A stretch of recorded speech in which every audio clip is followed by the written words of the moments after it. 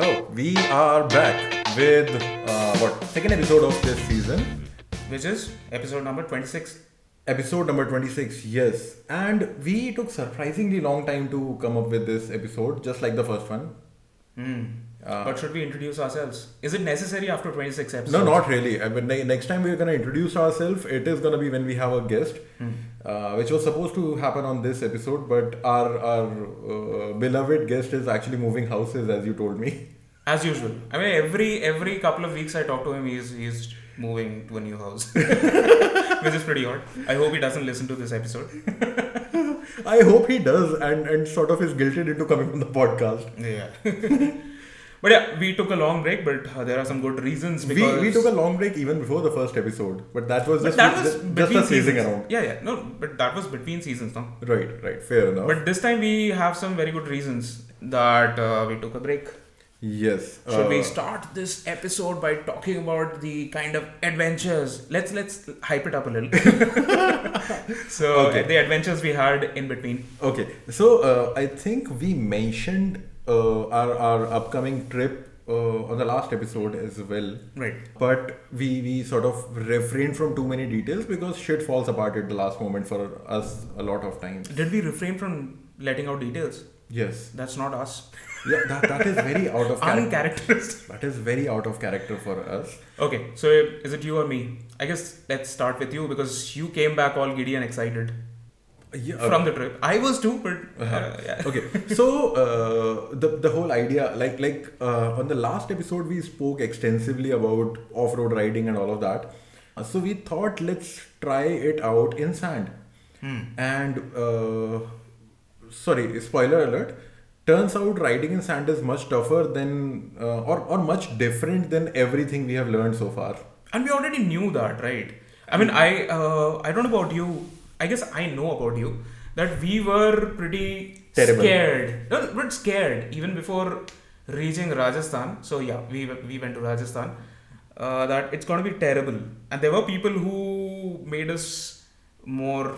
But Yeah, who scared us even more. Yeah. And I mean, okay, it's always good to be sort of mentally prepared and be cautious rather than go balls out and cause some damage. Absolutely. So I would say nothing wrong with that. Yeah. So I was, as you know me, right? I get very scared, very flustered, thinking about riding on sand because all my life I have been riding on tarmac. Yes, With absolutely. high Same- traction zones, right? Same here. And every time I see sand, I shit my pants. And here I was not literally, just metaphorically, Yeah, but yeah. okay. But here I was actually trying to ride in proper loose sand. Proper loose sand, yes. Yes. So we spent the first day riding. Riding We went to Bikaner. We went to Bikaner. Let's start with that. Yeah. The second day we were sort of just testing the waters with like small 30-40 kilometer trails, which are, I would say, are not necessarily unexplored terrain. That is sort of explored terrain. There are villages, there are locals moving about. So that is still sort of packed to a degree. But good that we did that, right? Good. I'm glad we did that because it gave us the initial confidence that, okay, first thing, falling doesn't hurt as much in sand unless you fuck up royally like you did once and I did once. Yes. And second thing is that once you get the hang of it, it is actually a lot more fun than we anticipated. Yeah. I mean, honestly, I was expecting it to be a lot more like a chore and less like a fun adventure activity. True. And you didn't get to change your tires as well, right? You were Yes, actually, that was the hilarious part. You were riding on hybrid tires, which are basically a mix between road tires tires, and off-road. yes, with some like prominent grooves. This tells you like how scared I was because just before leaving for Bikaner, I went and bought tires and got them Yeah. changed. So for our listeners, basically, I am running Rally Kit on my X-Pulse. So that comes with a Maxxis knobby tires. Proper motocross tires. Proper off-road tires, but I had not installed them for a past month or so because I was just trying to sort of improve my skills in sort of low traction situation, which is why I thought, okay, I'll ditch the knobbies for a couple of months and practice more on the stock tires that came with it. You never changed that. I never did. But after being scared a fair bit, you actually... By people who have done multiple rallies and won awards, right? Right, so of course. This is not... We are not talking about people who don't know shit. Don't know their shit. These people know their shit and they scared us a fair bit. So Cyan went out and bought a brand new pair of knobbies. Yeah, Ralco. Yeah, which are sort of a middle ground between what my Maxxis are and what our stock tires are. They are sort of a middle ground. Let's call it cheap and cheerful. Yeah, cheap and cheerful. Yeah. So I carried my knobbies, but I never got the chance to change that. And honestly, I was not willing to, considering the mechanics. I'm not comfortable going through mechanics I don't trust. Right, absolutely. So I thought I'll just risk it. I'll just take the gamble and try out whatever I can do on the stock tires. And turns out it wasn't as bad. I only fell like 5 times on day 1. Oh, you did? Okay. Yeah. Yeah. Couple of absolute rookie falls. Couple of falls where I sort of dug myself in. Right. And I think only like 8-9 times on day 2. Let's talk about day 2 a little later. Let's first talk about day 1. So I want to ask you, like, how was your experience? Were you like the amount of the tension we had? Right. Are we gonna be really? Are we gonna fall every 50 meters? What was your experience? I didn't fall every 50 meters. I think I fell every instead of 50, I fell every 1500 meters. So, honestly, it was much better than I expected. Yeah. Because where we live in Gurgaon, there are areas nearby where there is fair bit of sand. Yeah. And we have tried riding there and we have not been particularly good. Absolutely, yes. Yeah. So, this was... On the stock tires. Stock tires. Hybrid tires, not the Noggies. Right. But I rode stock tire there as well. So that's why I'm drawing parallels to these only. Yeah, right. So that's why both of us were fairly scared. Plus, of course, it was our first time riding in proper sand and a fair distance. Plus, the thing is, the folks that were riding with us, they were seasoned, much more experienced, better skilled.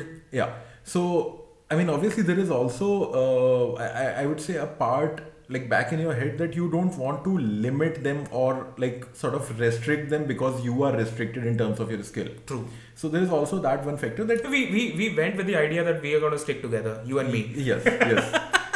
that was the idea. We had the maps. We had our maps and we thought we are going to stick together, let them go. Yeah. But at least on the first day that didn't happen. They were stopping for us, but we were keeping up. We were keeping up. Yeah, we were keeping up. Me with my knobbies, I was keeping up. At least I was that fast. I was sort of holding back a bit as well because, honestly, the survival instincts are pretty strong, and that is the case with you as well. Right. So yeah, that they went into overdrive when I was riding in sand. The very first day, I learned a lesson which somehow didn't help me the second day. That was more scared you are, more the number of times you're going to fall, more the number of times you're going to fuck up. Yes, absolutely. I can vouch for that because every time I tried to keep a check on where my motorcycle is going, I had a tumble. And every time I was like, fuck it is going in that direction. We'll figure out a way to rejoin the route. Not in my wildest dream, I thought that I'll be able to hit 70 plus speeds. Yeah, on sand. Same, exactly. I saw 78, 79 on sand on my motorcycle. You remember that the second or third trip to the trail we go to, right? It has a hard packed surface. Yeah. Plus some bits of ruts and stones, pebbles, stones, rocks. But it has got a hard packed surface. Right. And the day we managed to hit about 70, 80 on it, we were pretty happy. Right, yes. And now let's compare it to the time we actually hit that kind of speeds on sand. Right. So only very recently, I think I posted some video that 1 year of trying to learn how to ride off-road. And a friend of mine shared a video that I posted the first time I went on that trail. He shared that video with me and just basically pointing out the difference and it basically... This was? Sorry? Who are you talking about? No, you're not familiar with him. Okay. Yeah. But you went on this trail? No, not with him. Okay, I get it. I posted a video on Instagram when I went with you for the first time. Right. And I posted a video, a recent video. and then he shared that old video with me, Right. and it basically A third looks like person I'm is crawling. always a good judge Yes, of and, how and much this, improvement you've made, right? And this guy doesn't ride. This guy, he rides like for commute and all, Right. occasional, like once in a week, twice a week type riding. Right. So he was like look at the difference right now. I was like, oh fuck. It's pretty true. Yeah. So yeah, good fun. And day 2 was mind blowing. Yeah. Day 2 was mind blowing. I'm not gonna lie.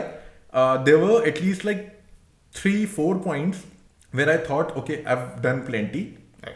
I'm gonna find some like tangential route to a road and bail out. So sorry, before I actually get ahead Let's of give myself. some context to the You entire. wanna do that? Yeah, sure. So the first day we were just a couple of kilometers outside Bikaner, around desert camps. Right. So, yeah. like I said, this is basically sort of beaten terrain. The locals move about. They walk. Yeah, about. there were tire tracks, so it was much easier. Right. The next day we went to a place called Noorsar, which is about 60 odd kilometers from Bikaner. Right. Into a place which is basically in the middle of nowhere. That is basically a segment of like a stage in the Desert Storm Rally, which is pretty Right, famous, right. pretty big name, organized by Maruti Suzuki and like, Right. yeah. So it has a pure loose sand. Yes. Loose sand, right? And like no footprints, no vehicles, No footprints, no nothing. Not even Actually, a lot of animals camel tracks, not car tracks, camel tracks. Right. And sorry, and a shit ton of thrones, shit ton of thorny bushes, yeah. shit ton of thorny I feel bushes. like thrones. Are we talking about? Sorry, Game of yeah, Thrones? my bad. Shit ton of thorns, not Right. thrones, thorns. And the thorns is not. It is actually pretty detrimental to your tire, but it was more detrimental to our body. Yeah, particularly the we arms. were hitting particularly those the arms. bushes at speeds like 60, 70, and we came back to the hotel with actually bullet wounds on our body. Right, So, yeah. sorry, you're getting ahead of yourself, yeah. Yeah, not ahead, but anyway. So yeah, this is basically, like I said, in the middle of nowhere. Right. Much tougher. And this is one place where you absolutely have to stick to the map. Yes. If you don't stick to the map, you're fucked. You'll actually, if you're not keeping up with the group who is moving in front of you, Right. and you're not, you can actually throw some more light on it. So, I mean, honestly, I was not keeping up with the group. I was on With stock- your tires, it is understandable. Absolutely. I was on stock tires, but the rest of the group was nice enough to take a stop every once in a while where there were major changes in the direction. Right.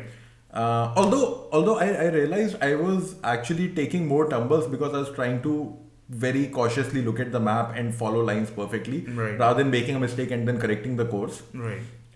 Because every time, like when you're riding standing up, looking down even for a split second subconsciously gets you to like sort of let go of the throttle a bit. Okay, I sorry, I'm going to interrupt here. Yeah. Now I actually realize the importance of that navigation tower. Exactly what I was coming to. Like now I understand why the navigation towers on rally So high motorcycles up. are so high up above the console, that so that you can easily look at them while standing up or while sitting down without sort of losing a view of the front.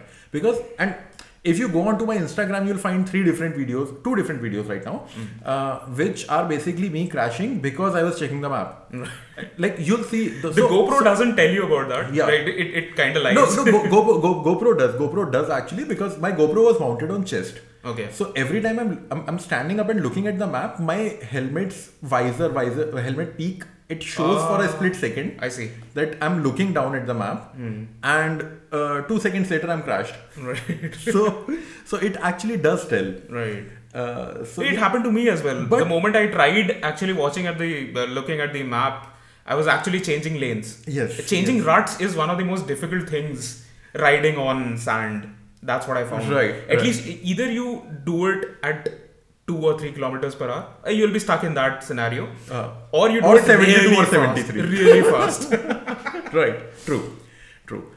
Honestly, by the end of that day, we were glad that by the point, like honestly, both Sayan and I were at, I would say, a breaking point.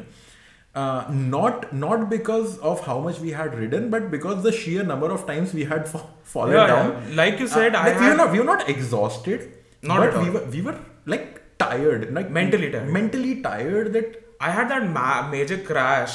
Yes. Thankfully, I didn't break anything, but when I crashed, I felt I broke my leg. Yes. My leg got stuck between the wheel and the motorcycle Right. and the chain. Right. And I now I remember how many times that off-road, all the training videos that I've seen, they say that don't get your leg out. Right. Try to keep it on the foot peg. Crash without even taking your leg out. Right. And that's what happened. My leg got stuck between the tire, and I thought my knee got busted. So But that's when I thought I am not going to push anymore. Right. And I think after that there was one climb which you were struggling with. Yeah, that's just because I was tired That's with what- this that's what I'm entire saying. mentally And tired the because of point that is- entire crash. So the similar thing happened a little bit before that for me, where I thought my right shoulder was gone. Right. Right. And I remember you telling me that. Right. So I felt like my right shoulder was gone. Somehow I got up, I realized it's not too bad actually, and it is not as bad as I felt. And turned out I was not able to move my shoulder simply because I had dug it too deep into the sand while crashing. Okay. So, but just after that there was a sort of incline. And I took a tumble couple of times on that incline, and beyond that it gets frustrating. Like you go back, you build up momentum, you climb. I didn't know that you crashed on a small dune climb, I'll say. Yeah, that's what you guys waited for a fair bit Okay. after that. Like this was right before the section. Like you go up and then took a left, and then when you guys all set off, I fell another 50 meters after that again. Okay. Yeah. Oh, I remember that. Yeah. I know. Right. Okay. So yeah, so I mean that sort of stuff. It was somehow. I mean, I'm impressed with my body considering how overweight I am and you are. That we were not physically exhausted. We were just sort of mentally exhausted of the sheer number of times we I fell. guess we should thank the number of visits we have made to our local Track. Yes, absolutely. motocross track, I mean, right? and in fact, The conditions were not exactly very good. In a desert, it's never very easy on your body, right? Right. And we did 50 kilometers? Yeah. 50 kilometers riding in the sand, right? Right, yes. It's probably like 300 kilometers riding in a trail with hard packed surface. Probably. It's that difficult. Taxing on your body. I mean, there were parts. I don't know, but there are parts where you are showing in my video as well, and you are struggling as well with knobbies. But I am basically at 7,000 RPM and doing 3 km per hour. Yeah. and basically that 3 km per hour is because I'm also paddling with my feet. Let me also tell you that I was shit scared before going to Bikaner, but I was also dreaming that I might jump on the dunes. That didn't happen. That didn't happen. I didn't even go up a dune. A relatively big dune, I'll say. It was. It must have been like 40, 50 I was feet. so scared that my mind kept on saying, don't go. Right. I just made one attempt.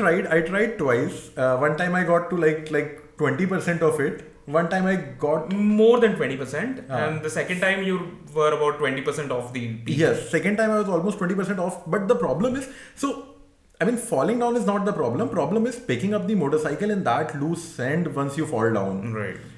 Because it took a lot of effort, like shitload of effort. When I crashed, That's near like the 3 top- hours of cardio. No, not that much. That is slightly exaggerated, but yes, it was ridiculously tiring. We have to exaggerate for Yes, the of audience. course, of course.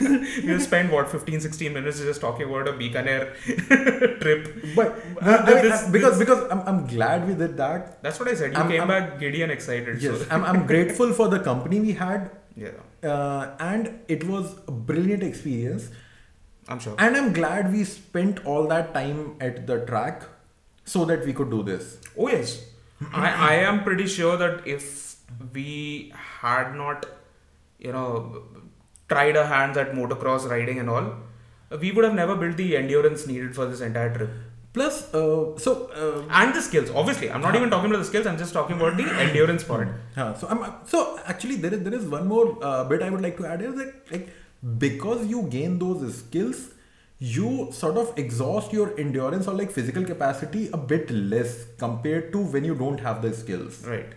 Because even riding at tracks feels less tiring now, but I feel part of it is also down to the techniques that you have or like True. But do you realize that because we have built up those skills or whatever it is, we were breathing much better. Yeah. That is what makes the whole difference, right? Yeah, I mean, obviously, it is both the Breathing things. is what makes. So I remember my initial days at the trail. So if I watch back the videos that I made, which never got published on any of these social media platforms, but if I still watch back, I can feel that my breathing is very abrupt.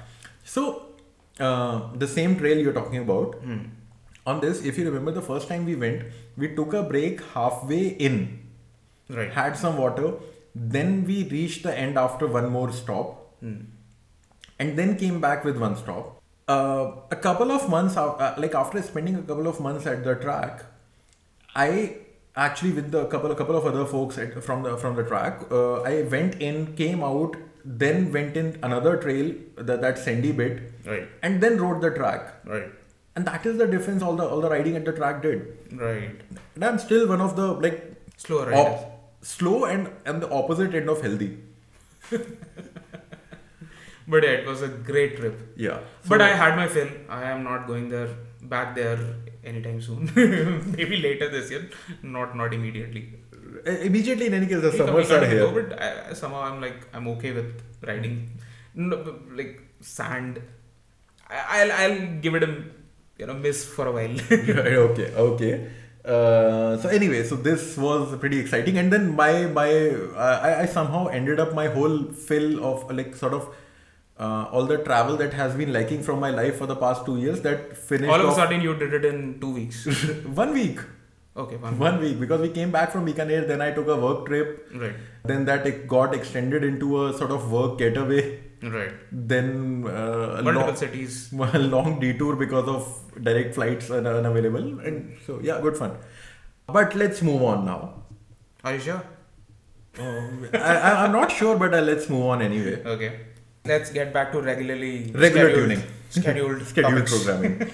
So what do you want to pick up first? I think I am interested in listening to your experience of driving the MG-ZS. Oh yes, EV, so the new one, So the facelift version. yesterday morning, and we are recording this on a Friday. Yesterday morning, a friend showed up with a media unit of. What Friday? Okay, it is Friday today. हर हफ्ते का Friday आता है. I mean, I'm hoping I'll be able to put it out before Friday. Joking. Okay. Yeah. So a friend of ours showed up yesterday with the MG ZS, the new one, which Facelift. facelift, which has less of a face update and more of a. Oh, it has got a big face update. Yes, a rather ugly one. But more importantly, it has got a larger battery, Yeah. which is. That's the highlight feature. Yeah. So earlier it was around 44 kilowatt hour, I believe. Right now it is about 50 kilowatt hour. Rest of it, I mean, there are minor changes here and there, but rest of it remains pretty much the Did you same. get to drive the predecessor? No, I've been a passenger in that. The driving I did was like 2 kilometers, 3 kilometers, and on good roads with some traffic around. So it doesn't. It's interesting that you said good roads. So what did you drive the new one on? Bad roads. I actually drove it on a variety I of hope roads. you didn't get back to Bikaner. No, there is golf course extension road right next to my place. Which is nice. Extension, golf Oh, course. extension. Golf course Sorry. extension, not golf course road. Golf course road is nice. Golf course extension is the opposite of that. 50% of Bikaner. 50% of Bikaner. Yes. Except like the falls are harder. So I mean, I had to cross that bit to. We have actually we have friends who practice extension road for rallies. Not joking. Yeah. So anyway, You were saying. yeah. So I mean, I drove it on bad patches. I drove it on very nice roads. I actually got some chances to mash the throttle. I got some chances to find clear open corners as well. So a fair bit of driving, about like 25-30 kilometers, probably more. So I mean, not the same as the last one. And I would say I came back impressed. If Okay. I have to summarize it very quickly, I would say I came back impressed. What are the parts that you really liked? So- What would you say stood out and you would say MG did a good job? The car in general feels like very well put together, So my first experience with MG was the MG Hector. Oh god, yeah. And this felt like a massive step up from that. The steering feels nice, well weighted, if slightly disconnected, but honestly, that is not a major concern. It actually felt nice overall. The interiors are all black. And I think you also have a preference for like nice, well put together black interiors. Black or grey, yeah. Yeah, black and like with hints of grey to sort of break the monotony. Absolutely, yeah. So that's that. Plus the sort of the driver seat also feels snug because the center console is fairly prominent and tall. So like there is no separate armrest. It is like entire center tunnel sort of thing.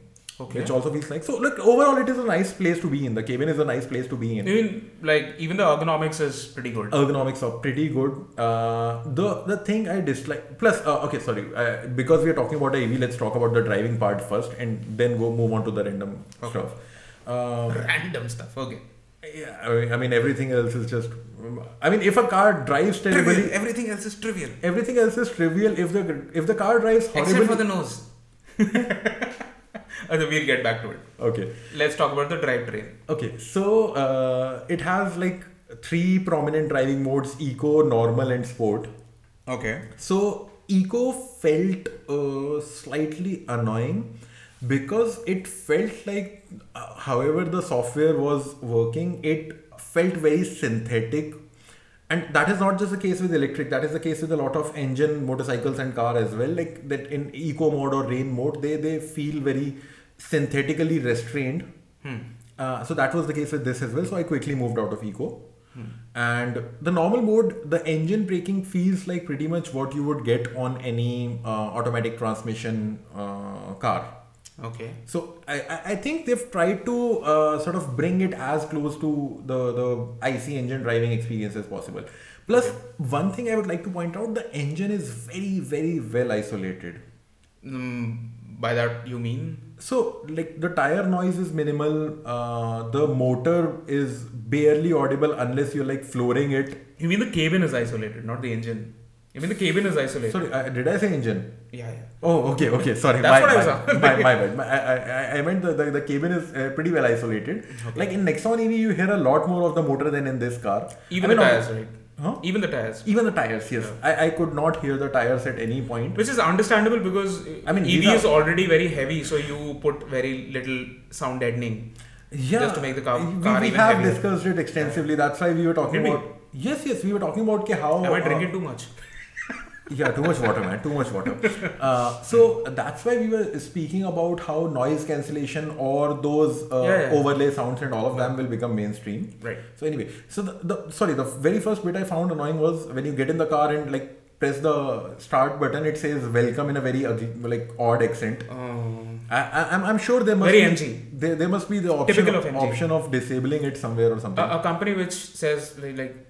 Internet Inside. Internet Inside. So this one also had that Internet Inside logo at the back. But anyway, the car is nice to drive. It pulls cleanly. It's fairly quick. One thing that slightly irked me was the stability control, ESC or ESP or whatever you call it. Like when you're sort of accelerating out of a corner and you try to do stupid shit. It cuts in a bit aggressively. And this was in sport mode?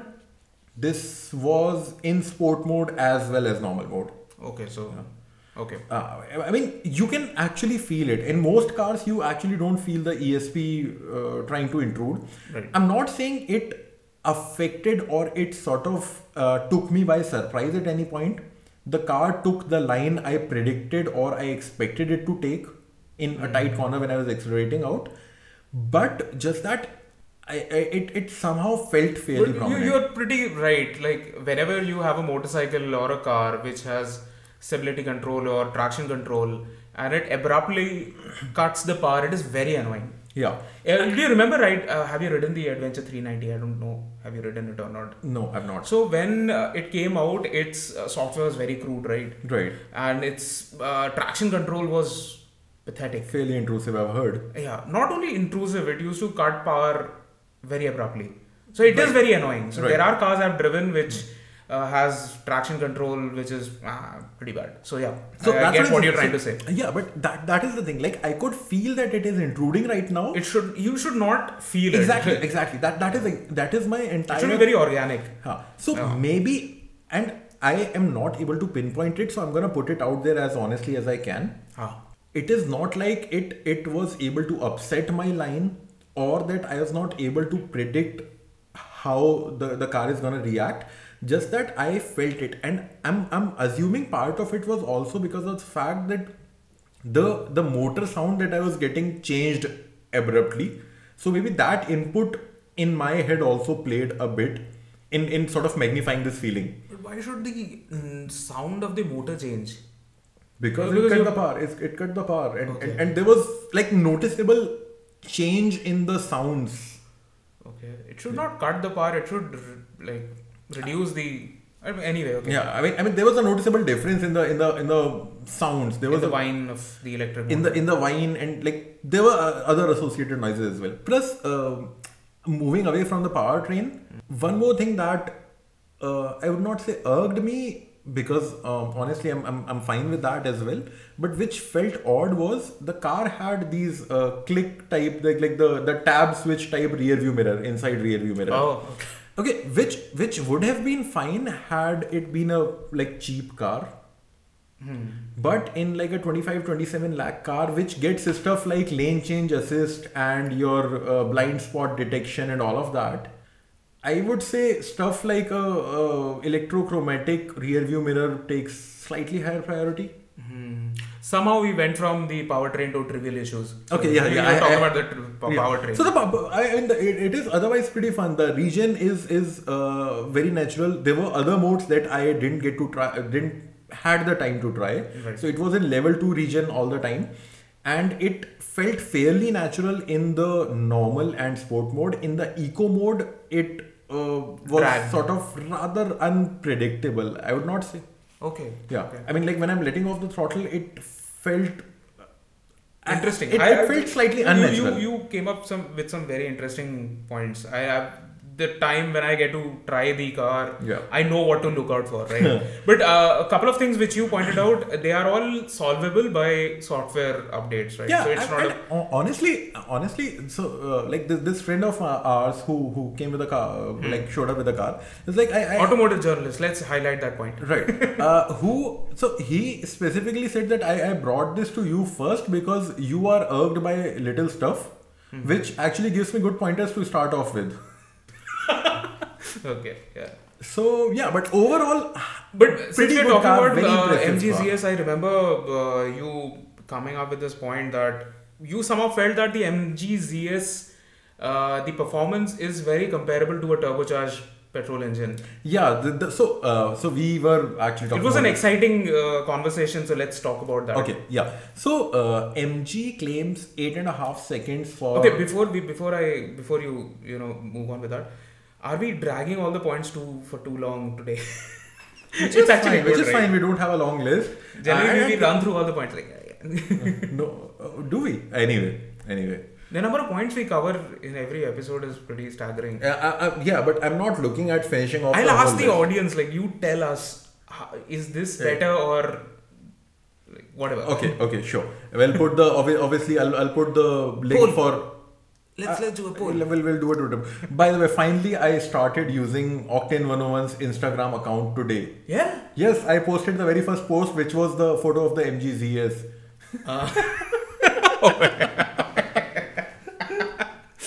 This is hilarious, but okay. Also sorry. I found slightly odd, but I mean I get where the manufacturers are coming from, but the sheer display of that we are trying to be more aerodynamic, we are trying to be more clean, we are trying to be efficient as much as possible is way too loud in EVs. Like the wheels, they covered with plastic flaps and all of that. I mean, feels like a bit over the top. But they have to do that, right?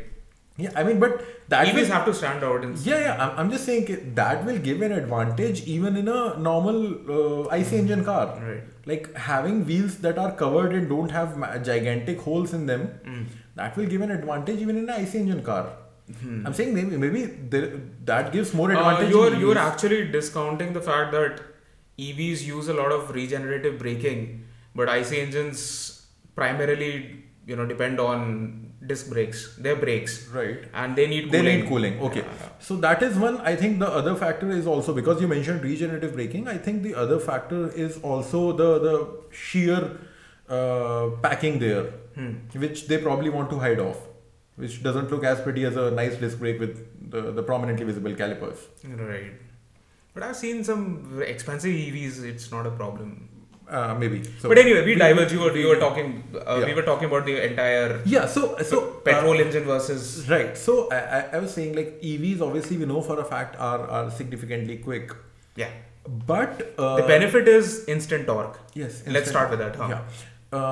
But then there are with all petrol engines getting turbocharged gradually. Right. They are also fairly quick. Yeah.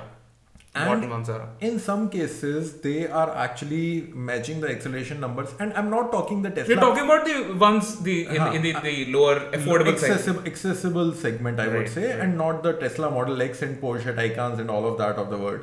I mean, realistically, there is no point talking about it, because there is a very small subset that is looking at those cars. At least in India. In India, and even globally, I'm just saying that is still a subset of what the overall market is. Right. Yeah.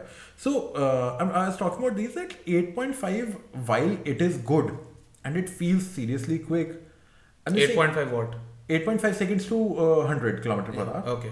0 to 100. 0 to 100, yes. And we are talking about MG-ZS. MG-ZS, yes. Oh, okay. Oh. But that is a number you can find in something like a Polo GT TSI. I mean, comparable numbers you can find in a Polo GT TSI or a similar car. So that was my point. That it's very interesting, actually very interesting. So what do you think? Why, is the reason? So I was actually doing some digging after I raised this point with you, and you were like, probably. I couldn't come up with a clear answer to it. It was an interesting question. I thought I'll actually ask the people who are working on EVs. Yeah, actually, I mean, so right now, making random guesses. That's what we do. So I think part of it also has to do with the fact that the mainstream EVs, or like the accessible EVs, they have to strike a good balance between performance, like acceleration figures, right, and the top speed. Because EVs are like basically direct drive, or like a single conversion transmission ratio, right, single final axle ratio. Right. Now, in case of the top tier EVs that you see, they can have a very aggressive ratio, because let's be honest, a top speed of even 200 is a lot. Right. Yeah, but they have like top speed of 240, 250 km per hour, which is more than what anyone would need. Right. Right. So they can have pretty aggressive drive ratio and use all of that extra torque that they have at their disposal right, for acceleration. Right. But so I actually looked up the numbers. I just quickly looked up before we started recording this podcast. So for instance, if you look at this Tesla Model S. Model S, okay. Model S, yes. So that has a drive ratio of, I think, 9.7 or something. 9.7 is to 1. 9.7 is to 1, yes. Okay. Then there was another one I was looking at, Model 3, I think, which was close to 9.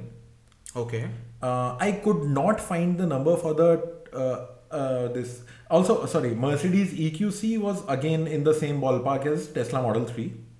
Which is 9, somewhere around 9. Okay. I could not find the number for this MG ZS EV, but I could find the number for Hyundai Kona EV, which is in 7.7 or something like that. Right. So once you told me that, I actually looked for Chevrolet Bolt. Even it has around 7:1. Right. So I think we are hopefully onto something, which seems to be the case, that because when you mentioned that maybe with all this torque and all this power, these cars, like even the MG ZS, should have crazy acceleration figures, and they impressive. Let's not say crazy, but impressive. Like more impressive acceleration figure. Not that 8.5 is not good. Right. 8.5 is very good. Honestly, for anyone looking for a day-to-day car, that is very quick. A decade back, it used to be like good cars had that kind of acceleration. Yes, exactly. Right? And for a day-to-day car, We had cars which took 15 seconds, 16 seconds. Yes, exactly. So Mine doesn't even reach 100. Okay. So 8.5 is very quick, but just that you said it would be it should have been a lot better, and companies are trying to take the direction of that they're restricting the power usage or sort of limiting in some way. Right. But the counter argument to that is obvious. Yeah, it's interesting, right? The counter argument to that is like, even if companies like to boast numbers. So even if they could give one mode which you can use for like 5 minutes, they would like to offer that, right. so that they can put a number of 7 instead of 8.5 on the spec sheet. Right. Even though they know nobody's gonna use that, nobody's gonna see that kind of figure. Right. So I think it is gear ratios and battery capacity. Battery capacity is obviously a very important factor here. Because I think there is sort of a baseline range which people expect from a car, which requires a minimal battery capacity. Right. But at the top end, you don't go beyond a certain number. Right, you can't. What is the battery capacity of this Model S? Model S, I think it has 110. 110. And Model 3 is, I think, 55 or 60. The base model. Base model, yes, I'm talking base model only. Yeah. That is 55 or 60, right? Something like that, yeah. Barely above your MGZS. Exactly my point. But Model 3 is still a higher performance segment than this MGZS. I'll actually like to see the acceleration figure for Model 3 base model. That is, I think, 5.5 or 6 seconds. Are you sure? No, I'm not sure. Okay. I'm never sure about anything. I'm just throwing stuff out there. Anyway. It's a very interesting topic. Yeah. I think we need to. We certainly need a more qualified person than the two of us to actually answer this for us. But I think it is about gear ratios and the weight associated with the batteries. Let's see if we are right or wrong. And I hope that our audience is, have a technical bent, or otherwise they might have conked off with a nerdy conversation. Or I'm hoping they are good enough to actually give us the answer for this. Oh yeah. I'm counting on them. Anyway, I think that sums up. Any more EV news you have? This was not EV news. This is your personal experience of driving the car. I drove Which another should car, have but been that my thing, but I have not driven anything new for donkey's years. Nice of our friend to just show up with the car. I was just brushing my teeth and he was like, "I'm coming to your place with the car." I was like, "Okay, Okay. good enough." Anything more from the EV space you need to talk about? Scooters. I think we never finish an episode without. Oh my god. Yeah. We should call ourselves Octane 101 Scooter Edition. EV Scooter Edition. Scooter 101. Scooter 101. EV Scooter 101. Yeah. So what do you want to talk about in this segment? Not a lot that we kept track of. I'm sure a lot more has happened than what we're talking about. I was actually planning to ride the Ather. I told you, right? Right. That are they actually giving test rides or not? But I didn't actually find time. But someday I will actually go and try it out. Because there are a lot of people who have come back with some very good experience. Right. So I actually, by the way, after the Bikaner trip, I was traveling to Coimbatore, right? So a couple of interesting observations there. Okay. I spotted 2 Ola electric scooters, both black color, like being ridden on road. So somehow I think they have worked out the deliveries better there. I think their factories in Tamil Nadu only, no? And it turns out that Ola has already surpassed Ather in terms of deliveries. For the last month. For the last month, they had more deliveries than Ather. Yes. But I mean, with all those bookings, I think they're starting to deliver. But there are a lot of issues also popping up. I do not want to go on Ola bashing spree again in this episode again. But let's ride it once and then we'll come back with a proper episode. Just look up Ola Electric on Twitter and you'll find all the issues that we're talking about. Now, if I have to actually talk about it, before that I'll go ride it once and come with some proper facts. One more interesting thing. When I was in Coimbatore, I noticed Revolt. I didn't know Revolt had dealerships. Yeah. I didn't know that, and they had a gigantic dealership in Coimbatore. Didn't they have that entire business plan of leasing out motorcycles. Yes, exactly. So I thought they were sort of also operating without the dealership model. I mean, I don't know why I assumed that. They fell off from the limelight, and somehow I don't even remember a lot of facts. So I actually spotted a fair bit of them in Coimbatore, and once I was back here, actually this weekend only. I saw a couple of them. Yes, exactly. Over the last like couple of weeks. Yes, exactly. So in Faridabad, I spotted when a guy was going around with his kid, and it looked brand new, had no registration plates. Okay.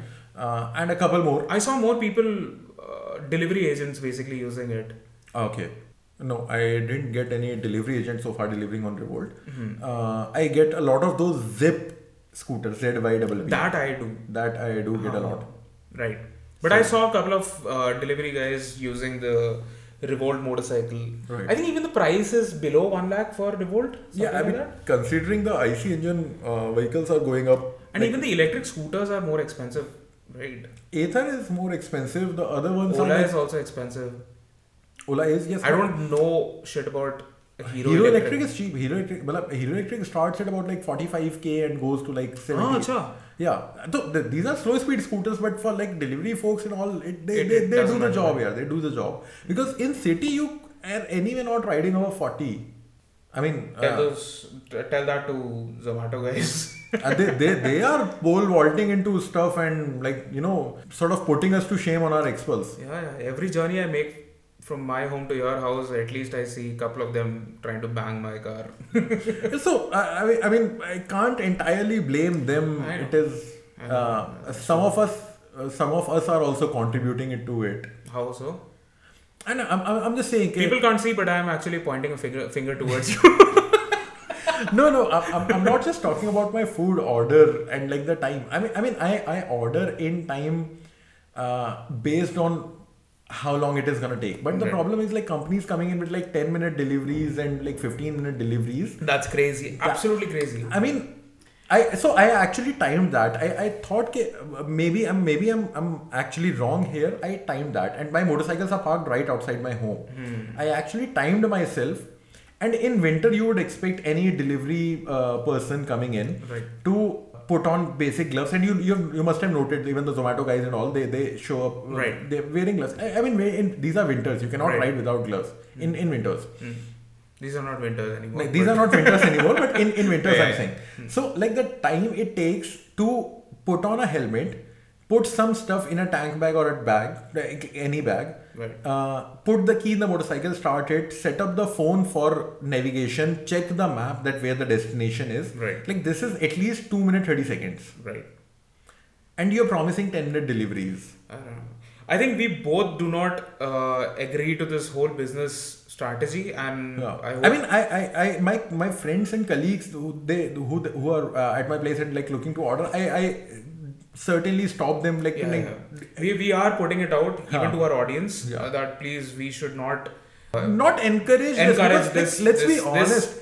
Business practice. This is really bad. And I mean, what difference is it making? Because honestly, even if you're ordering from some other source, like, it takes 20 minutes. But the problem is chasing that 10 minutes. Yeah, groceries you do not need at the exact time, right? Food, it is very different. Half an hour, we want it hot. It's still very different. Yeah, but the time in transit, like the food, we want the time in transit to be like reasonable. But like these 10-minute deliveries and all, I mean, we lose 150,000 people, like 150,000 lives are lost officially. It's not only unsafe for them, it's also unsafe for us. We are riding on the road as well, right? Riding, driving, whatever, like 150,000 lives are lost on Indian roads every year. Like you, with your phone and a grocery app, you do not want to be contributing to that. As simple as that. It sounds really cool, but I think as people, like human, we should not discourage basically this kind of business practice. This is exactly. Really shitty. Right. I mean, I have actually, I never ordered from any of these, but I always choose the slower option. Right. Even on Amazon, I'm pretty sure. Yeah. I mean, on Amazon, I have a different reason so that I can bundle the deliveries together and not have to receive 3 months. Okay, no. But I generally do that. So, I choose slower delivery for that. But the problem is last mile. Mile. Like Amazon, they are able to deliver quickly because they have an efficient machinery. Right. But this last mile thing, I mean, this is crazy. Like this chase for 10 minutes is absolutely batshit crazy and should be discouraged. Right. I mean, even So we came up with a good message on our for the very first time. But like, We're not horsing around. but like, let's be honest.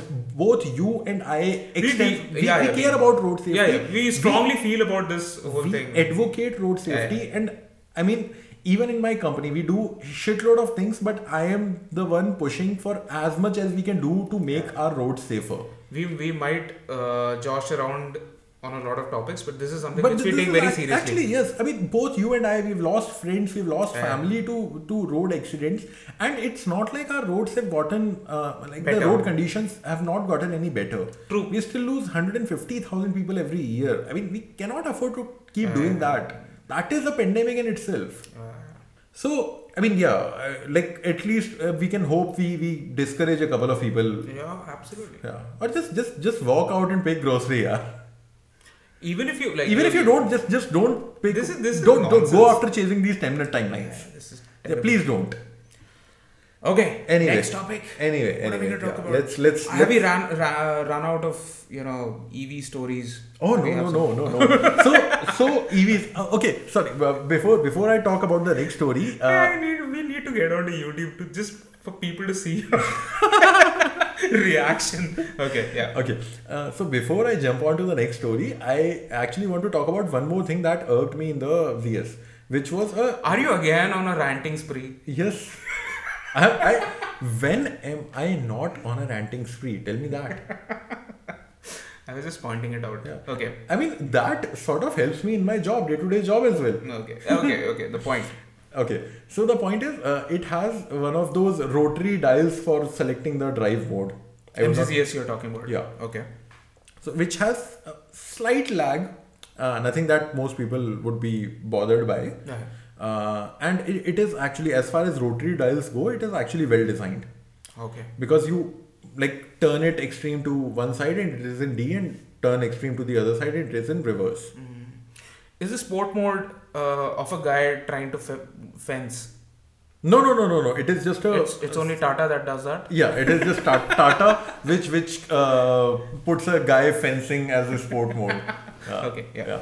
No, this is just a basic sort of toggle switch. Okay. Which is very, very intuitive. Very intuitive. So what is the point where you got angry with it? No. So the dial thingy.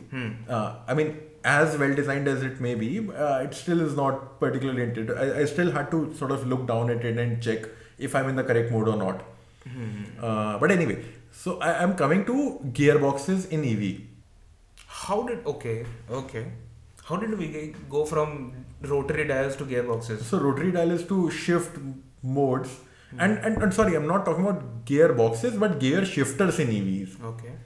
So Toyota apparently has filed patents for, I don't know how to describe this, the illusion of gearboxes in EV. So we have seen companies like Lucid try to give you the illusion of driving a petrol car. How? By synthetic noises, no? Oh, okay, right, noises, yes. And plus, we have also seen EVs with actual gearboxes like Taycan, which has a two-speed gearbox. Yes, which is logical. That is debatable, but anyway. That is debatable. Okay, that is debatable.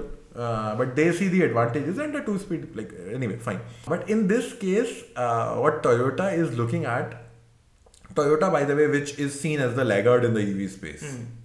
What Toyota is looking at is a shifter and a clutch in EV. So yeah, that's that.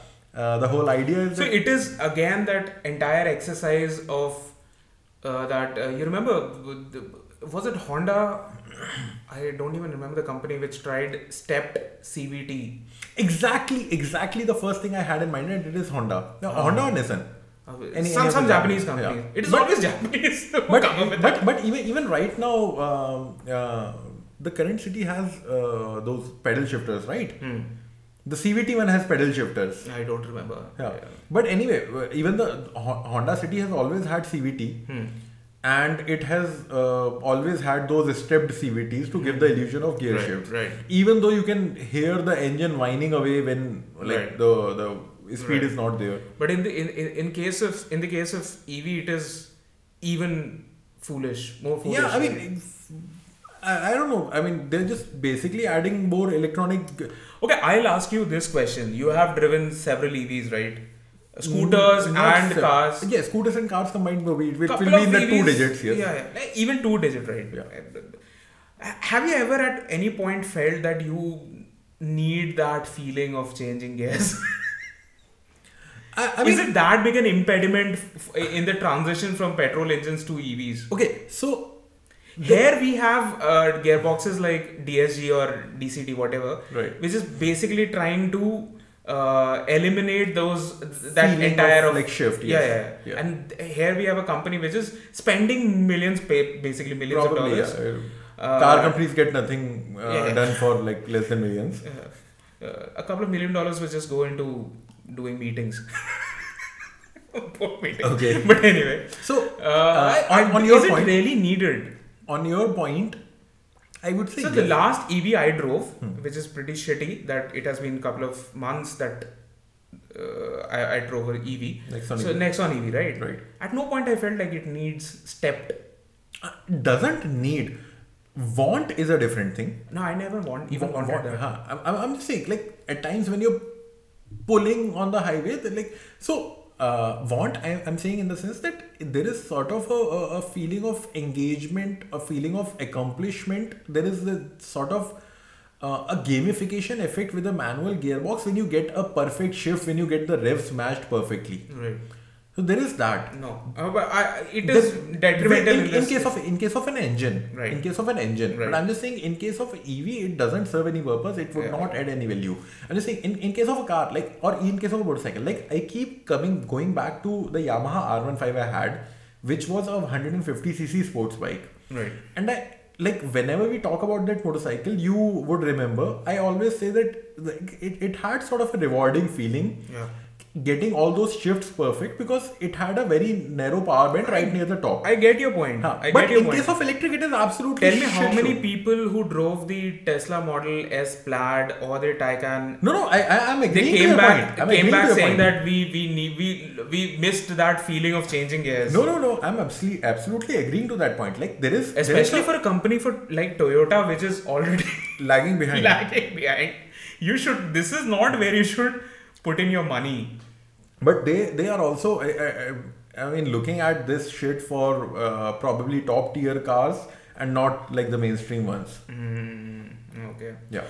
Since you said we were talking about Toyota, so actually I had the opportunity to talk to Simon Humphries. He is basically the design head for Toyota and Lexus. Oh fuck. Global head. Meeting big people. Always did, but anyway. Meeting big people for our podcast. I wish I could bring him. But anyway, someday. Let's hope for it.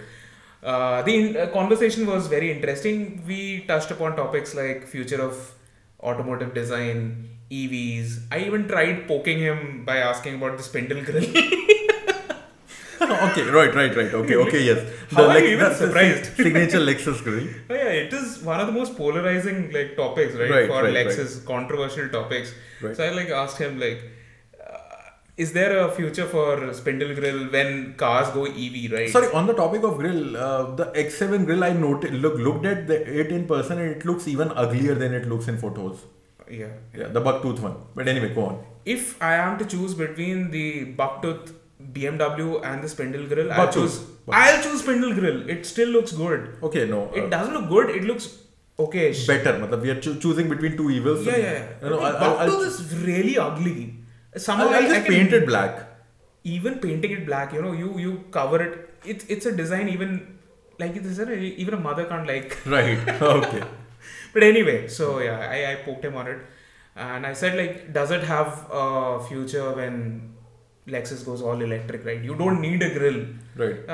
He had a very diplomatic answer to it. But imagine for 10 years that has been the defining design element for your cars. Exactly. And all of a sudden then you have to drop it. Right. Right. But yeah, it was good talking to him.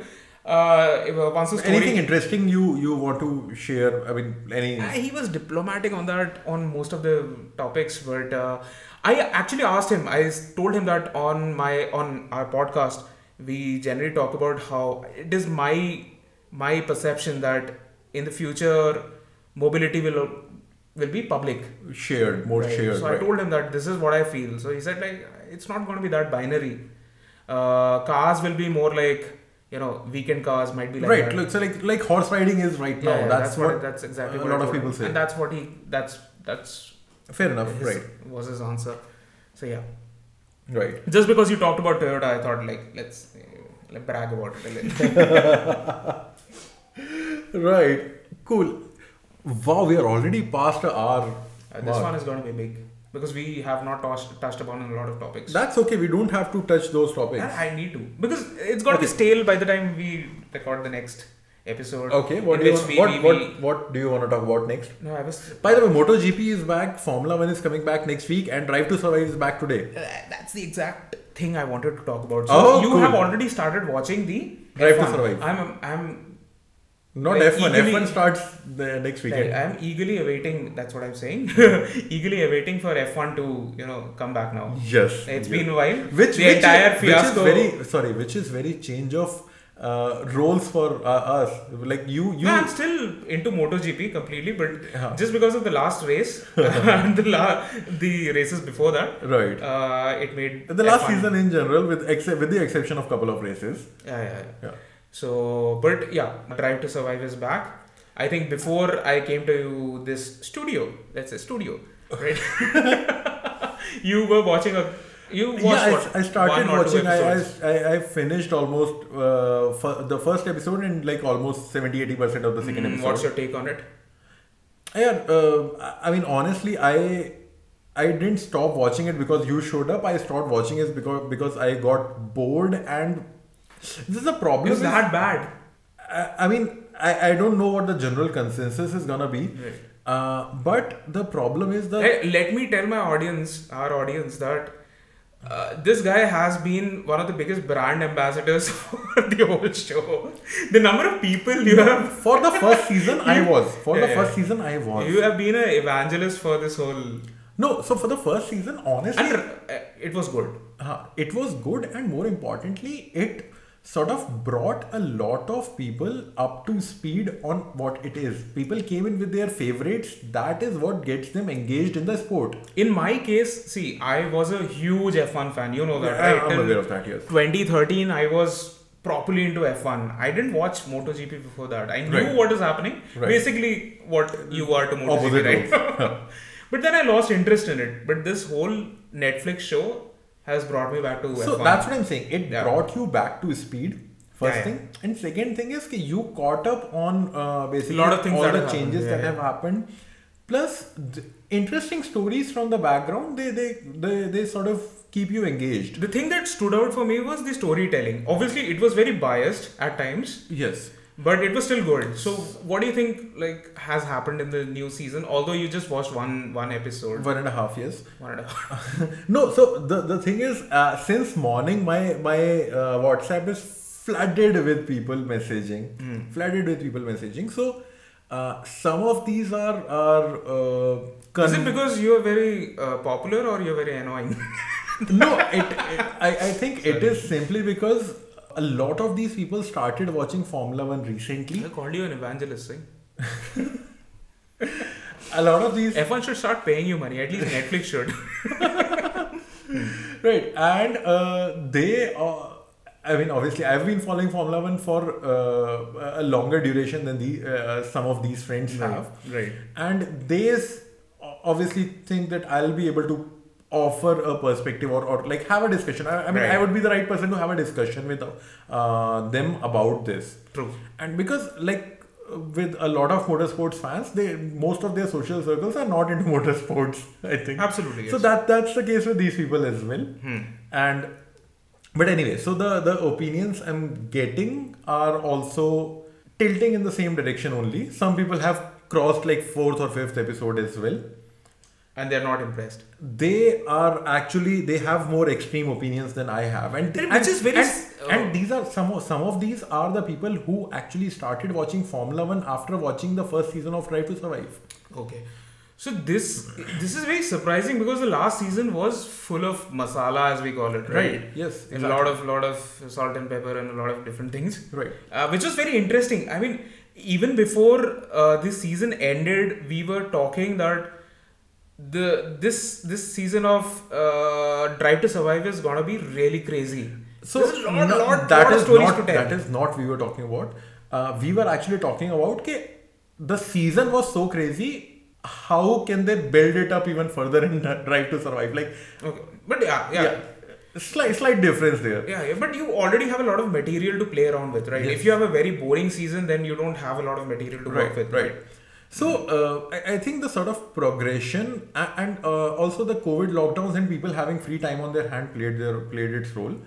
I think we discussed that on one of the podcasts earlier last year. That a lot of friends in our common circles started watching Formula One last year. A lot of these folks started watching last year because they found Drive to Survive, they found it interesting. Plus, obviously, I've been pestering them for years to watch Formula One. Or they have been annoyed by me disrupting their Sunday plans because I'm watching a Formula One race. Yeah, I think that's a bigger reason. That's actually a bigger reason that I'm delaying or disrupting their plans, that let the race finish first and then we'll do something. Right. Whatever the reason may be, but a lot of these people started watching last year and they followed the season pretty religiously, I would say. Right. And now when they are watching the Drive to Survive, they are actually finding out that it is sort of magnifying stuff beyond proportions in some cases.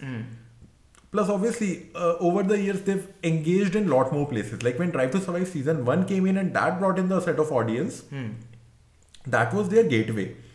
By now, a lot of these fans that were even brought in by Drive to Survive, they have engaged in Facebook groups, they've engaged in Twitter threads, they've engaged in Reddit threads. They are getting much wider perspective than what was offered by Drive to Survive. That served as an entry. Right now, they have a much wider overview and they are starting to realize that, okay, this was more dramatized, more sort of skewed for entertainment. I would not entirely call it skewed. I mean, credit where due, Netflix did a fucking brilliant job bringing people in. Right. But right now, a lot of the fans they brought in, they're starting to see that there is more to it and it's not as sort of dramatic and like life and death as they've made it to be. So what you're trying to say is this season might be more like a soap opera. It is. They're at least trying. Still feeling like it, yes. I mean, from what I've watched, plus a friend of mine, I mean, while we were recording, a friend of mine actually messaged that in DTS they said what is DTS? Drive to Survive. Okay. Not the audio kind of DTS, Drive to Survive. That they said Mazepin was the first driver for Haas in the race where Mick Schumacher retired. Yeah, what bullshit is this? This was the exact message. So and this is someone who actually started watching in the past 2-3 years. Okay. After Drive to Survive, and this guy is pissed that they're forcefully trying to dramatize stuff, right? By sort of projecting things this way.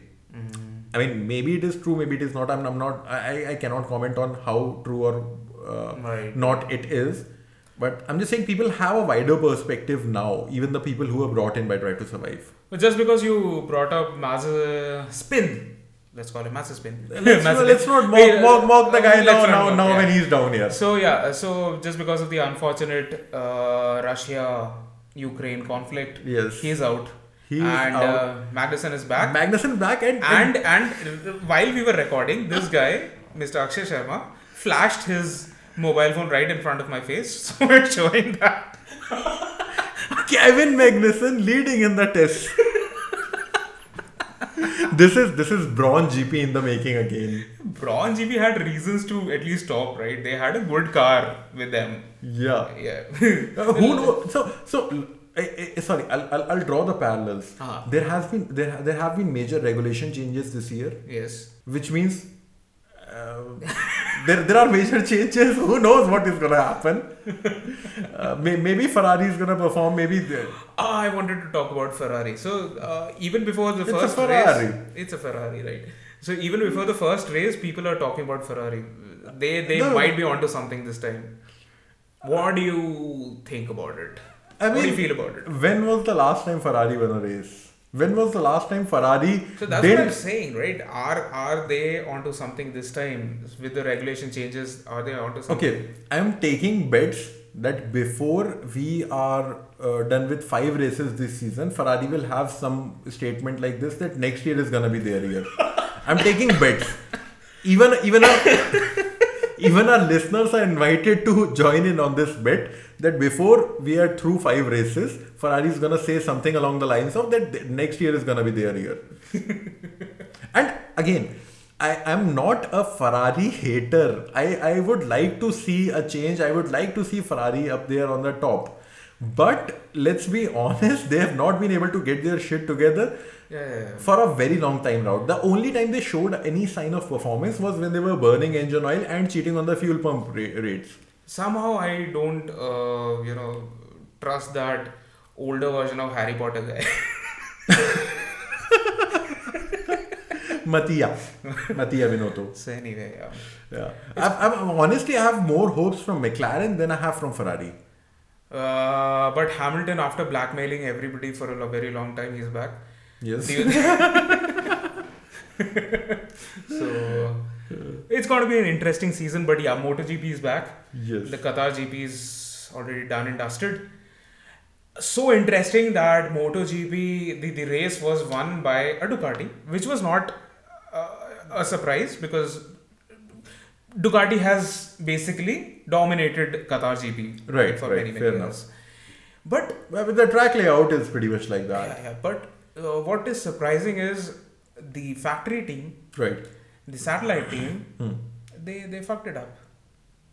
Sorry. Almost, yeah. They all of them were out, Okay. except for I think Zarco finished.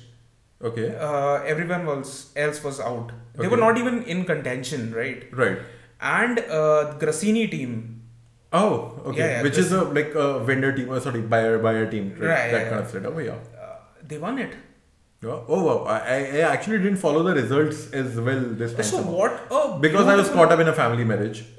Okay, so what a beautiful tribute to actual Mr. Grassini, who Right. died last year due to COVID, right? Right. What a beautiful tribute. The very first race of the season, Right. and your guy wins it Right.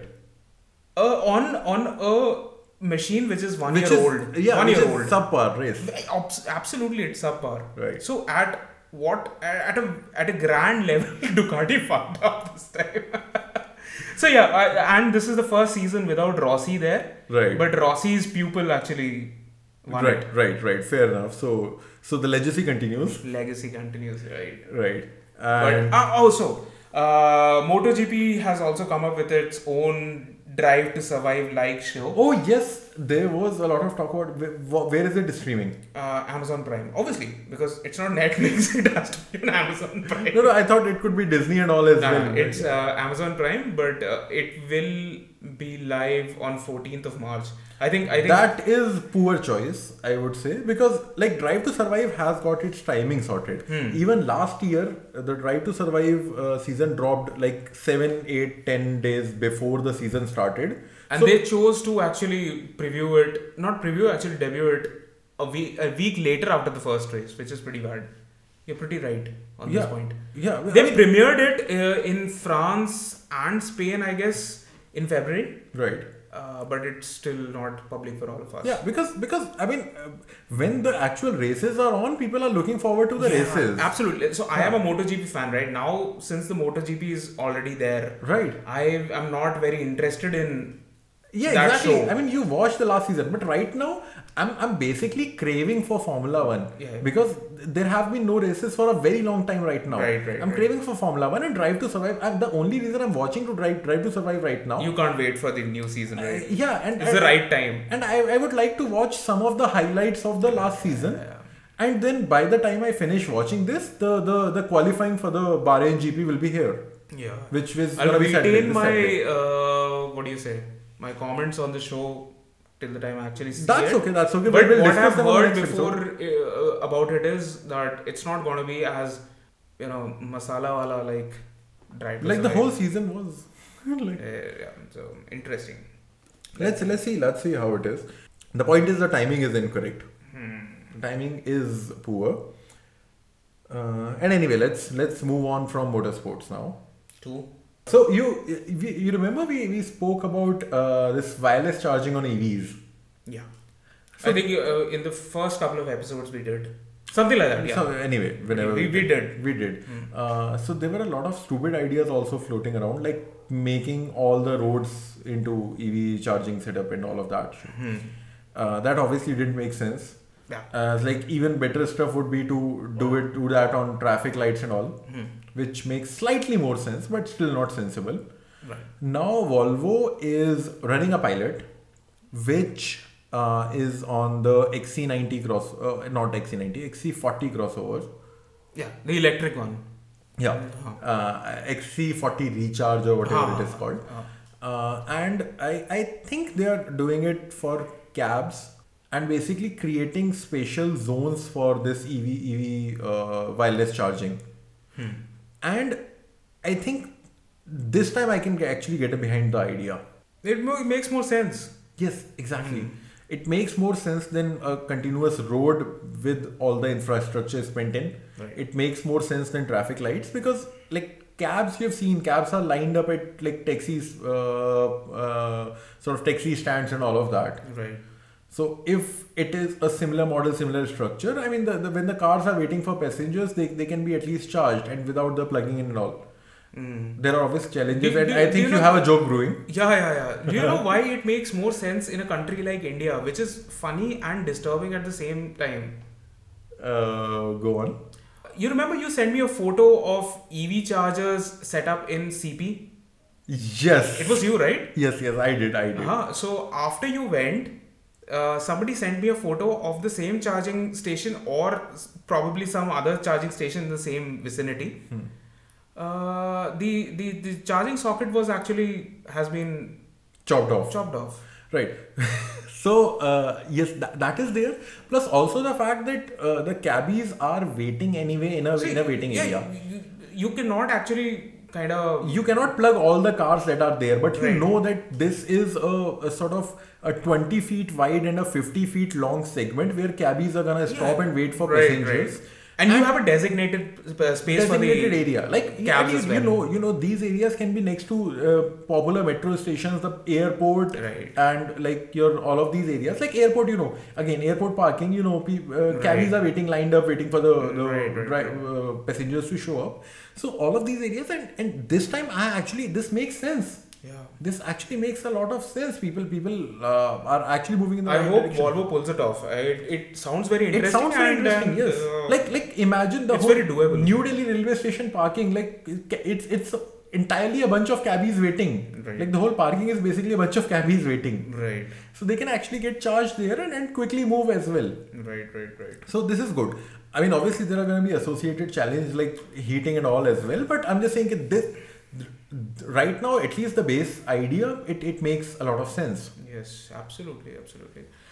Since we were talking about Sweden, let's get to another Scandinavian country, Finland. Okay. I came across a news story in which the news story was basically on Hennessy, Ram, TRX or T-Rex, whatever you call it. Sorry, what has Hennessy got to do with Finland?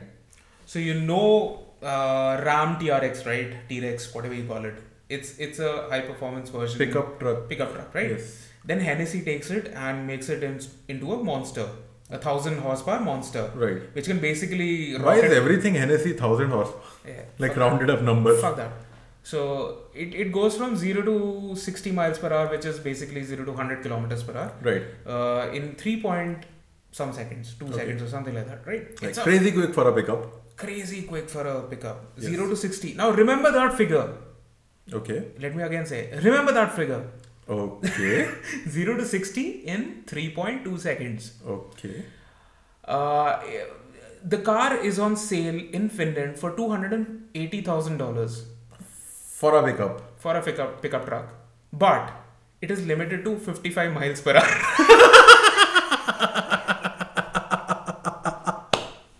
See, I told you. Fuck, why? Because it's Finland. Because it's Finland. There are people who have paid $200,000 for going I didn't know beyond Finland. Switzerland was very car unfriendly. I didn't know Finland, Finland. Norway. These countries are crazy when it comes to speed limits. But I know a person in Norway who paid. He was executive in Nokia. Okay. He paid $200,000 in fines just for crossing the speed limit by 10 miles per hour. Yes, and that is something I can get behind it, because like the penalties are means based. Right. Like basically, the richer you are, the higher you'll be. The kind of tax which you pay, you have to give fines according to that. Right. Basically, Which is fine, but I didn't know Finland also had such kind of all these extreme Scandinavian enforcement. This is fucking crazy. So basically, if it is 3.2 seconds to 60 miles per hour, in below 3 seconds, you are topped out for a car that costs $280,000, more than $280,000. Right. And it still is on sale in Finland. Wow. But in any case, crazy bunch there.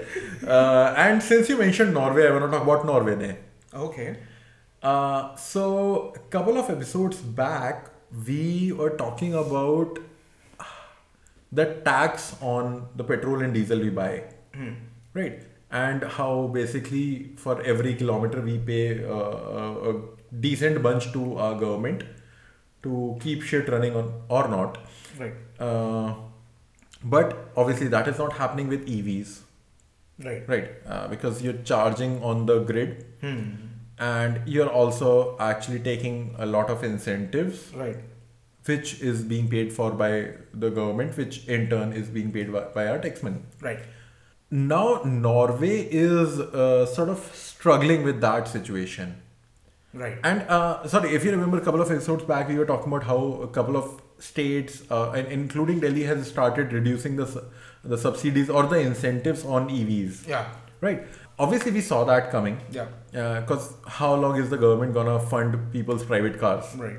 But we were looking at countries It like... was just to initiate a trend. It was just to initiate, right? Yeah. But we were sort of looking at countries like Norway to answer this for us. Yeah. That basically, where is the government revenue gonna come from? Where is the all the funds for maintaining the road and all the infrastructure gonna come from? Right. And now Norway is struggling with that problem. They are basically running short on the IC engine cars to put tax on. Yeah. Okay. So that is interesting. So have they come up with solutions to it, or? So there are conversations. It would be very interesting to hear about this. This is something very. I mean, and honestly, like we were talking about, like Norway is gonna set the example for the rest of the world. Yeah, it's a modern state, right? Because they are the adoption rate is crazy.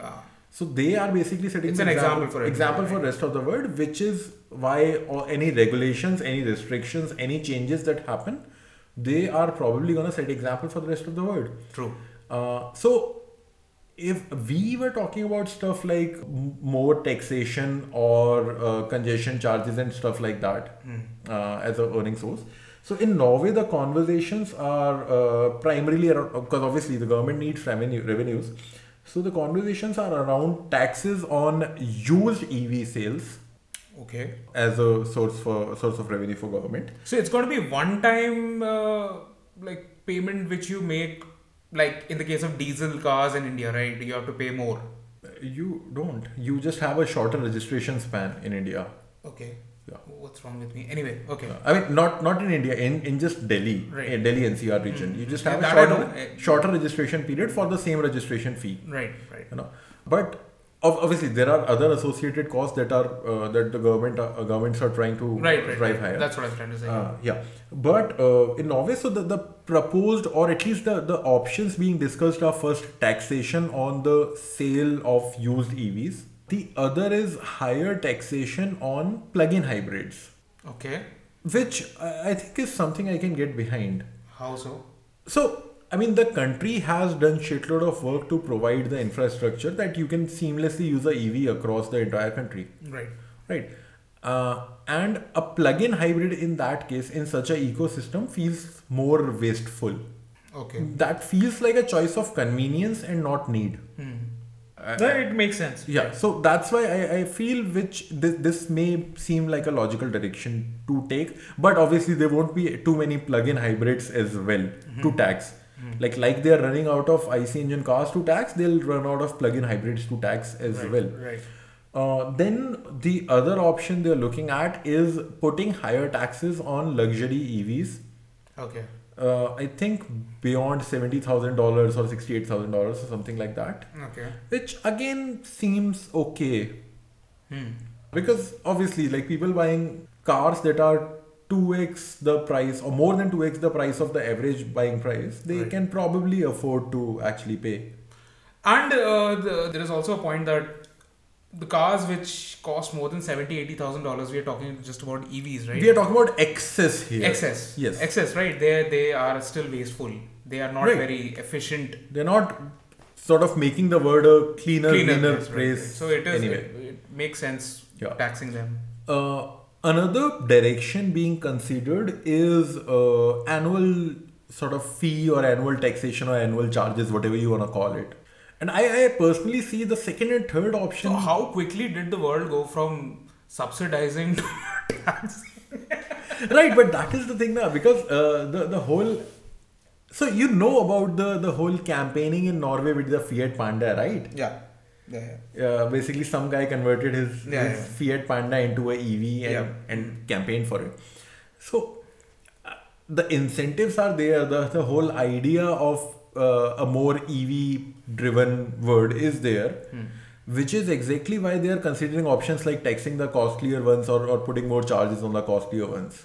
Which I mean, honestly, I personally agree with. I don't know what you think of it. Yeah, I told you, right? Right. So, but this will be, I think, interesting to watch, not just for us for a future conversation in a podcast, but actually for an indication of what the direction for the rest of the world is going to be. Interesting. This is the space to watch to see what Delhi is going to do next. Okay. It has been a really terrible couple of weeks for Porsche. How? So yeah, 2021 was really good for all the luxury car makers, like Yeah. high performance car makers, Right. limited production car makers, right? But you know that almost all of these companies are struggling to keep up with the demand. Yeah, of course. Anybody in the North America basically who has purchased Porsche has to wait for 6, 7, 8 months, whatever it is. The waiting period is that bad. Okay, And so already, are you gonna arrive at the ship? yeah. Okay. So including somebody called Matt Farah. Right. Yeah, so he actually ordered a Porsche Cayman GT4.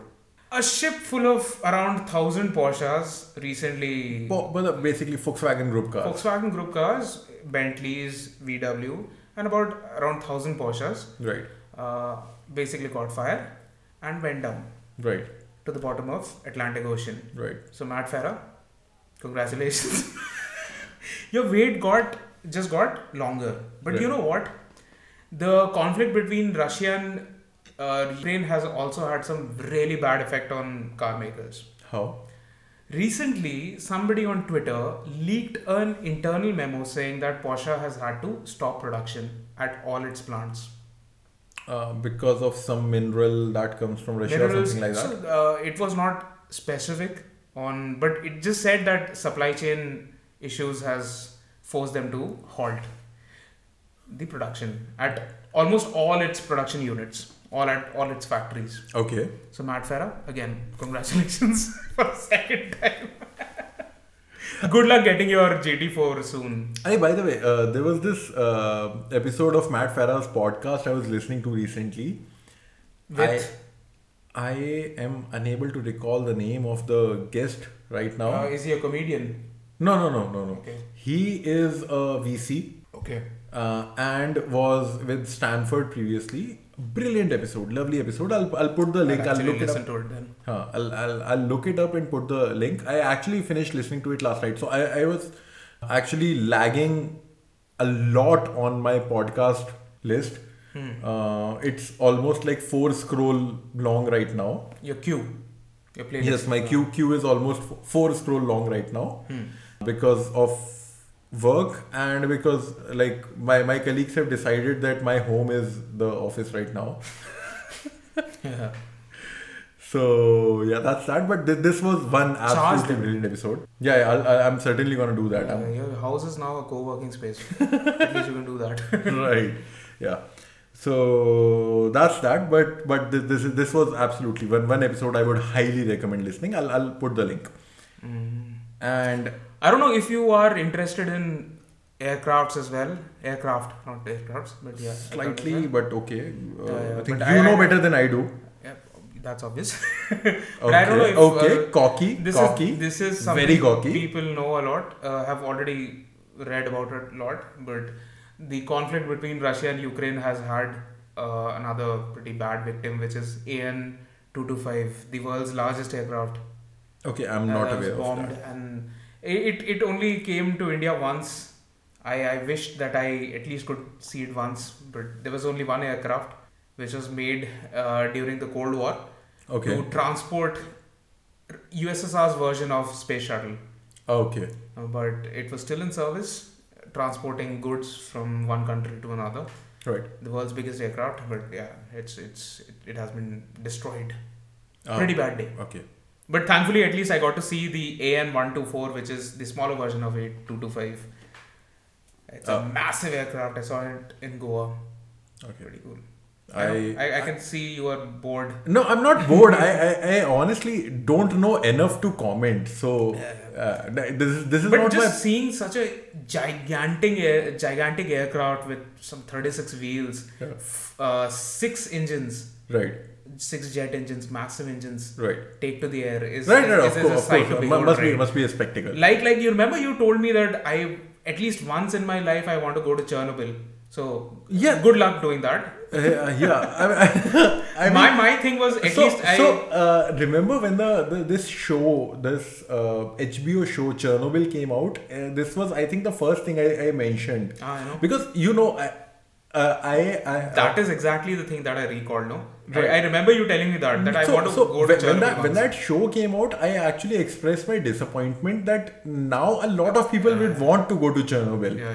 And I actually wanted to visit that place once, but obviously the HBO show turned it You had the desire much before the show came out. right, and the show Years before the show came out. right, and because when I found out about this whole incident, about this whole place during a internship I did with like Nuclear Power Corporation of India, Right. and they make it a point to talk about Chernobyl and they make it a point to talk about Fukushima. Right. And these are two major nuclear disasters that You did your internship after the Fukushima incident. Yeah, obviously. Okay. I'm talking 2013 or 12. Okay. Yeah, Fukushima was before that. So like this Nuclear Power Corporation of India, these folks make it a point to talk about these disasters Right. so that they can highlight how something like that cannot happen. You're going into the uninteresting details. Right. Yeah. No, but my point is, I wanted to see the dystopian world, which you can only see in Chernobyl. right. But yeah. more than that, I wanted to see that AN-225. There's just one aircraft. Right. Just see it once in my life, but now, obviously, FU put in. Right. Anything else you got? Or are we No. done for the day? I think let's put it to a close because the longer the episode is, the more time it takes for me to edit, and the more is the delay between recording and putting it out.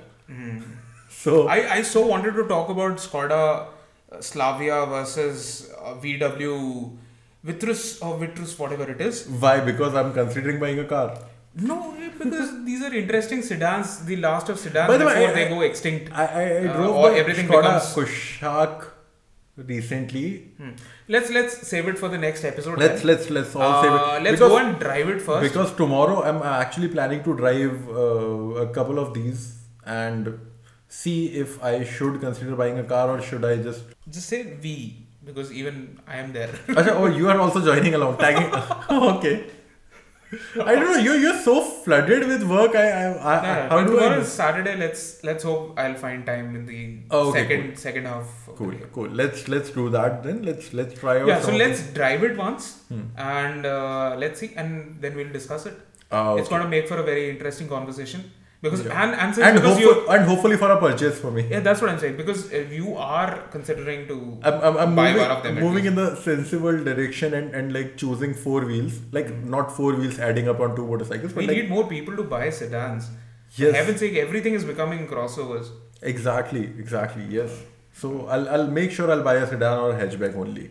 Yeah. So yeah, let's save it for the next episode Yes, and draw the curtains on this episode. absolutely. And again, like always, share your feedback. The mail ID is in the And we episode are on description. Instagram. Yes, we That's have what Akshay told me today. one post on Instagram, but there will be more. There will be more. Obviously, there is Twitter always. I'm mostly ranting, but at times talking sense as well on Twitter. Cyan, I think, is On and off. occasionally there. But anyway, if you want to reach out to us, you can drop in a mail or reach us on Twitter. And of course, the link to newsletter is also in the description of this episode. And that is pretty much it. Thank you very much for listening. After a long time, there is an episode. So yeah, good recording this. Good sharing the experience of our rides and whatnot over all First all this 15 time. minutes was just about Bikaner. I hope people don't just drop out right. Drop out right there. I hope you listened so far, and thank you very much for listening. Goodbye.